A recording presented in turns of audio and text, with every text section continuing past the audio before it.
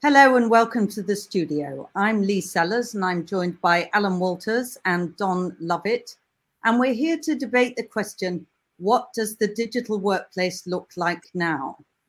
If we can start with you, Alan, in the last 2 years, our concept of where and how we work has shifted for pretty much everybody in the workplace. Is this the new normal, or will it revert, or is it going to stay hybrid, do you think? From my own experience, it's definitely going to be hybrid, but I'm very clear that on job adverts and so forth for many roles now, it's very much case by case. The businesses that I interact with in all sorts of sectors are readjusting, of course, now to the lockdown ending and all restrictions being removed, but they've realized the benefits as well as some of the challenges during those restrictions, and they want to get rid of the challenges, but they want to keep the benefits.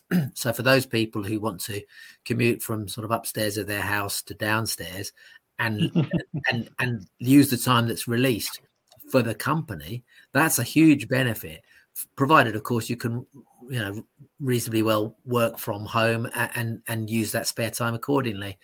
I think it's very much to stay. I think the hybrid working for roles like my own, I'm an IT director. I need to be visiting multiple sites. I can't just do it all from telecommuting from the PC like what I'm talking to you on now. Nonetheless, for the roles that it can be from home, I think increasingly we'll be seeing that. What are the challenges? Are they logistical, security? Just remind us what they are for you.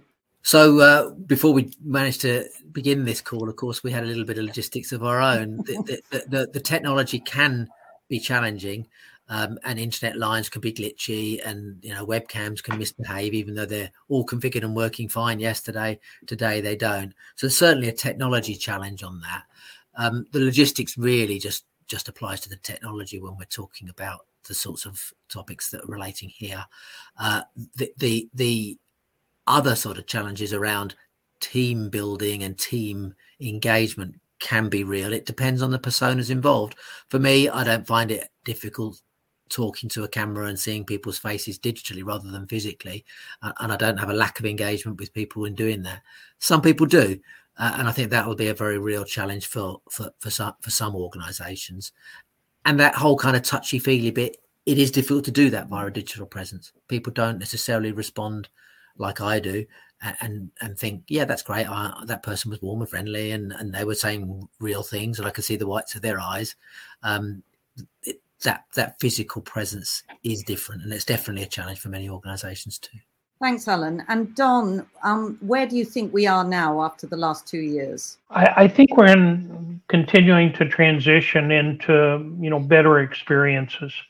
If you split, and really, I think those were excellent points around your perspective. If you split it into user experience, it's all over the map. As you said, some people are comfortable, some people are challenged. Sometimes the transition from tool A to tool B is more difficult than you might expect.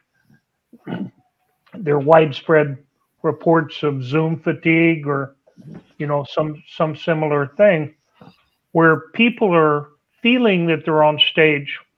So I've seen in the last few months, people revert to more phone calls than actual web conferences, because they're kind of tired of putting the camera face on for something that's business as usual.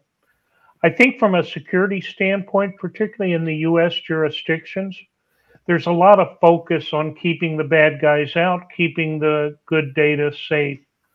So as organizations try to link zero trust frameworks and zero trust implementations with their remote workforce, I think we're going to see continued evolution in some of the security capabilities and protections that we all want. And the third thing which you hit on is, I think, the difficulty of measuring performance, measuring teamwork, engagement. How do you manage or participate in remote teams?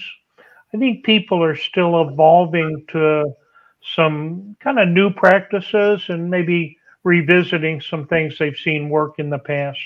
And some companies are quite dictatorial, saying you've got to be here or you've got to work 3 days a week. But there is something to be said for that in person, in spite of what you say, Alan, for people actually coming together and being real people. I mean, for instance, when we did a roundtable 6 months ago on this, somebody said, when I saw people for real, I realized that 2 of my staff were pregnant.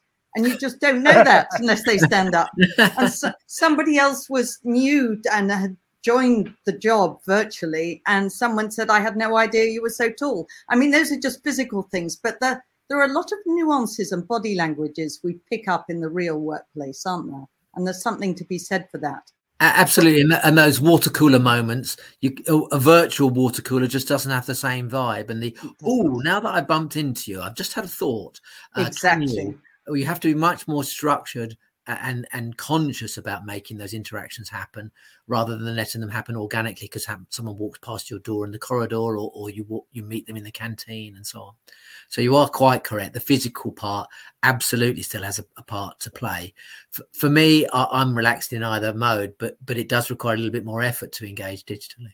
What does this mean for the industry's vision of the digital workplace? How much is it changing? I don't think you'd want to be in the commercial real estate business right now. I think they're going to see some structural repositioning, some modification as a lot of organizations lower their physical footprint in the office space. Certainly, if you had a large office complex under design and under construction, you'd be a little bit nervous about being able to lease it out. So I think there are going to be some winners and losers depending on the industry. If you look at what's taking place in transportation, just when people were starting to be encouraged to come back to work, now you're going to hear, I can't really afford the commute because the price of it has just recently doubled. Or, I'm willing to come in 1 day a week or, some period, as you said, for the valuable collaboration and communication with people. But the economics are changing along with, some of the post-COVID-19 structural changes that we've already seen. Yeah, and I think this problem of space, I mean, you certainly see it in London where I am, huge, glitzy office buildings, virtually empty. And I think some people must be thinking, we put an awful lot of money into that and now there's nobody in it. I mean, they might get some people back, but it is a problem, isn't it? Yeah, very much so. And large organisations especially have multiple offices across the country and further afield still are going to feel that pain in particular. Of course, it is also an opportunity. It's yin and yang, isn't it? That means they could potentially liquidate or sublet that building, that they have an opportunity to release the asset and the cost assigned with maintaining it and owning it. That can be a great advantage. Of course, that also means there's a glut of properties on the market. So now may not be the best time to be sell or subletting. But nonetheless, as the new balance finds its new plateau, that will also work out for those organisations potentially quite positively in time. As Don said, there are winners and losers. Yeah. So what is the role of the technology function here, and how is your industry prioritizing this? Don? I think we're going to see a more rapid adoption of things like virtual reality because of the remote work. You hear a lot of hype and, maybe some actual stories about the metaverse and some of the things that are happening. I know in some of the federal agencies like the Veterans Administration, they're doing practice surgeries in holographic environments that allow people to perform better when they get to the real thing. So I think some of those holograms, virtual reality, metaverse experiences, particularly as they're featured in the commercial world, are going to start to be more common in the business world.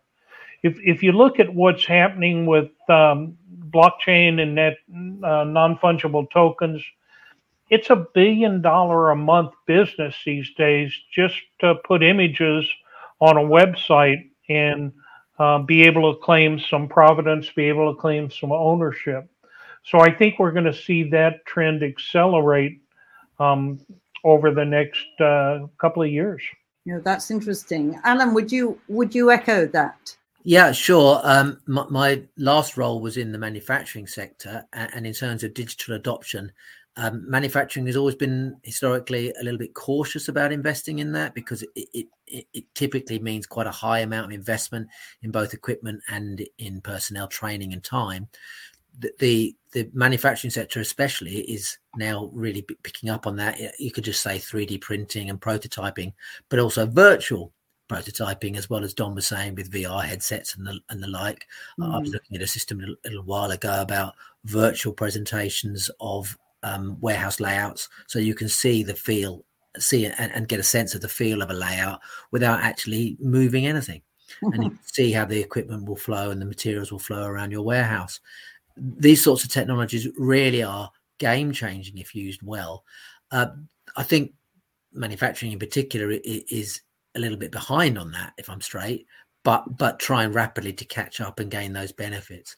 So it very much is in their eyes and in their sights.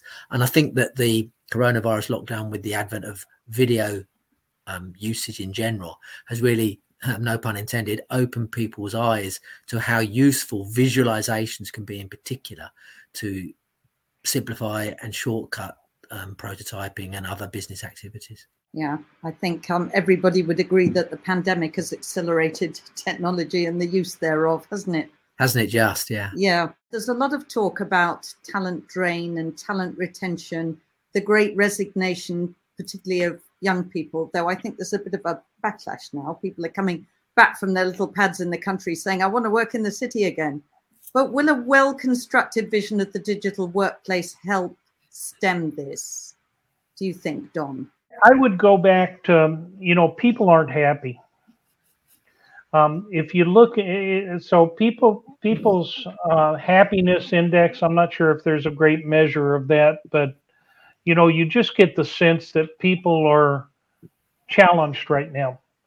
I think the last 2 years have taught people that you can't really rely on government. And so the popularity of government, there has been an annual survey since the 50s in the US done by Pew Research, and it's hovering at the bottom point. So the 97% of the US population believes that the government's not in a strong position to fix their problems. It goes up a little bit if you say they're in a position to fix some of the problems. It probably goes up to more like 25, 30%, but people aren't happy. So they try to couple that. I think some of the social contracts are going to be reevaluated in terms of what does it mean to be a member of the workforce? What does it mean to associate with a firm? So there's been a lot of talk about kind of the great freelance revolution for a number of years. I think when you couple that with the great resignation that is probably more hype than real, I think there are portions of the population that are exiting the workforce for a variety of good reasons. But I think you're going to see people take more control of their own economic prosperity and the tooling, skills, knowledge that they acquire to be able to participate in advanced capabilities. I mean, you mentioned manufacturing. When you think about digital twins, you really don't have to be on the manufacturing shop floor to be able to monitor some of the program logic controllers and some of the sensors and some of the things. So we're at an interesting time. I mean, the Internet of Things with sensor and activation technology, coupled with things like blockchain that allow you to kind of keep an immutable record of that, coupled with artificial intelligence, which allows you to, start to have the machine, if not make some decisions, recommend some decisions for you. I think we're going to see some structural changes. And what are your thoughts, Alan, on this? Are there going to be changes in the digital workplace to adapt to this great resignation? But as you say, Don, it may be quite a lot of hype. Don makes absolutely valid points. Of course, they're spot on. The machine learning, the artificial intelligence is a great potential technology in all sorts of scenarios. I was reading an article a little while ago in the context of sales rather than in terms of technology per se, but it was talking about the win-win, and more accurately, it was talking about the win-lose. And indeed the lose-lose and the lose-win, which very few people actually talk about. We nearly always talk about in terms of just everyday speech. We talk about the win-win. There is a big opportunity for a win-win with the technologies around the digital workplace. There is also a risk that it'll be a lose-win. The employee lose, but the employer wins, and then vice versa, and all the permutations that I've just mentioned. The right employer coupled with the right technology can absolutely be a game changer for a win-win. Will it be? Time will tell, and some employers will do extremely well from it and get the best out of their employees and get the best retention and get the best acquisition of staff, and it'll be a great asset for them, and they'll thrive. Sadly, some other employers will perhaps overreach, or they'll use the technology in its evil fashions, and it'll end up being either a lose-win or a win-lose, or worst of all, a lose-lose. Hopefully not the last one, because that really is bad news, because it's cost everybody loads of stuff. I think we live in interesting times, the curse of the modern man and the modern woman, that actually this is, eyes are fully open to how much improvement technology can bring. Sometimes it's relatively modest investments, because we've had to do it in the coronavirus lockdown. My goodness, can we repeat that? We transitioned, most of our workforce to working from home at relatively modest cost in a very quick period of time. Why can't we do that same transitionary process for other technologies too? And the answer is we can, but there has to be the mindset from both the workforce and the management and the employer side that says we're going to do it, but we're going to do it well. So managing those expectations. Well, I think as certainly the C-suite and the boards are more aware of the importance of technology. I wonder finally if each of you could give an example, a story of how the improvements what improvements technology can bring. Have you got any particular cases that you could share? Absolutely. I mean, everything from a family with a newborn child, being able to, see the child grow up because they're able to work from home a higher portion of the time, to the tremendous analytical capability we see in some of the advanced treatment models. We've certainly seen tremendous processing power and a lot of really smart scientific types work to understand COVID better. I think some of the results of that have been unprecedented timelines around the compound development and the ability to understand population trends and movement of the disease. I think that's only going to start to take off as it becomes more tailored.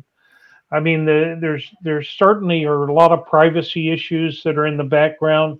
There are, kind of the what type of government or what type of environment do you want to live in? I think people are asking, kind of the fundamental, where do I work? When do I work? How do I work? And why do I work? And as you contrast those against some of the capabilities of the new virtual tools, I think flexibility is going to be the watchword of the day. I think you're right. What about you, Alan? Do you have any specific examples you can tell us? I certainly think that the automation through machine learning in particular, but artificial intelligence more generally, has a big benefit to be delivered in the world of cybersecurity specifically. I'm an IT professional. You'd expect me to be thinking about those sorts of things. Cybersecurity is becoming ever more the focus and the problem of businesses at large. It's not a question of if you'll get hacked or have a breach, it's when. And we need the tool sets as IT professionals to support and protect those businesses, or react quickly to any breaches to minimize the damage that may be occurring. And in my experience, I've seen a lot of new startup businesses in particular, but established cybersecurity businesses more generally, moving into that space so that they can actually, rather than constantly have to essentially teach their antivirus system, this is the signature of a particular virus, that the technology, the antivirus system in this case, knows what it is by the pattern of its behavior rather than the signature of the file. And therefore that's a self-learning system. It doesn't need to be taught it's a virus, because if it looks and talks like a dog, it's probably a dog, you know? No, I think cybersecurity is definitely a priority now. And for you, Alan, one of your clients is the Ministry of Defence, the housing. So as you say, that cybersecurity is particularly important. Absolutely, of course it will be. You'll be very pleased to hear that the Ministry of Defence takes this extraordinarily seriously and protects our national assets, military and the personnel extremely tightly. We don't have any of these trivial problems in the Ministry of Defence. The serious problems remain, and they have to be rebutted. The challenge is to make sure that those protections continue to be evolving as fast as the bad guys evolve. For the moment, we're doing okay. Will that always be the case? Well, we need to be, not complacent on that. Well, thank you both very much. Just to sum up, what does the digital workplace look like now? You've talked about, Don said, things are still evolving. There's no clear picture yet. There are winners and losers. Flexibility is the watchword. And I like that in some cases, we're going to old school phone calls, but also into virtual reality and AI. And this is game-changing technology. Technology can be challenging. We need team building to be in the real workplace as opposed to the virtual. And people are taking control of their lives. I think that was very interesting. And of course, we ended on that priority of cybersecurity. So thank you both very much, Alan Walters and Don Lovett, for joining us at the studio.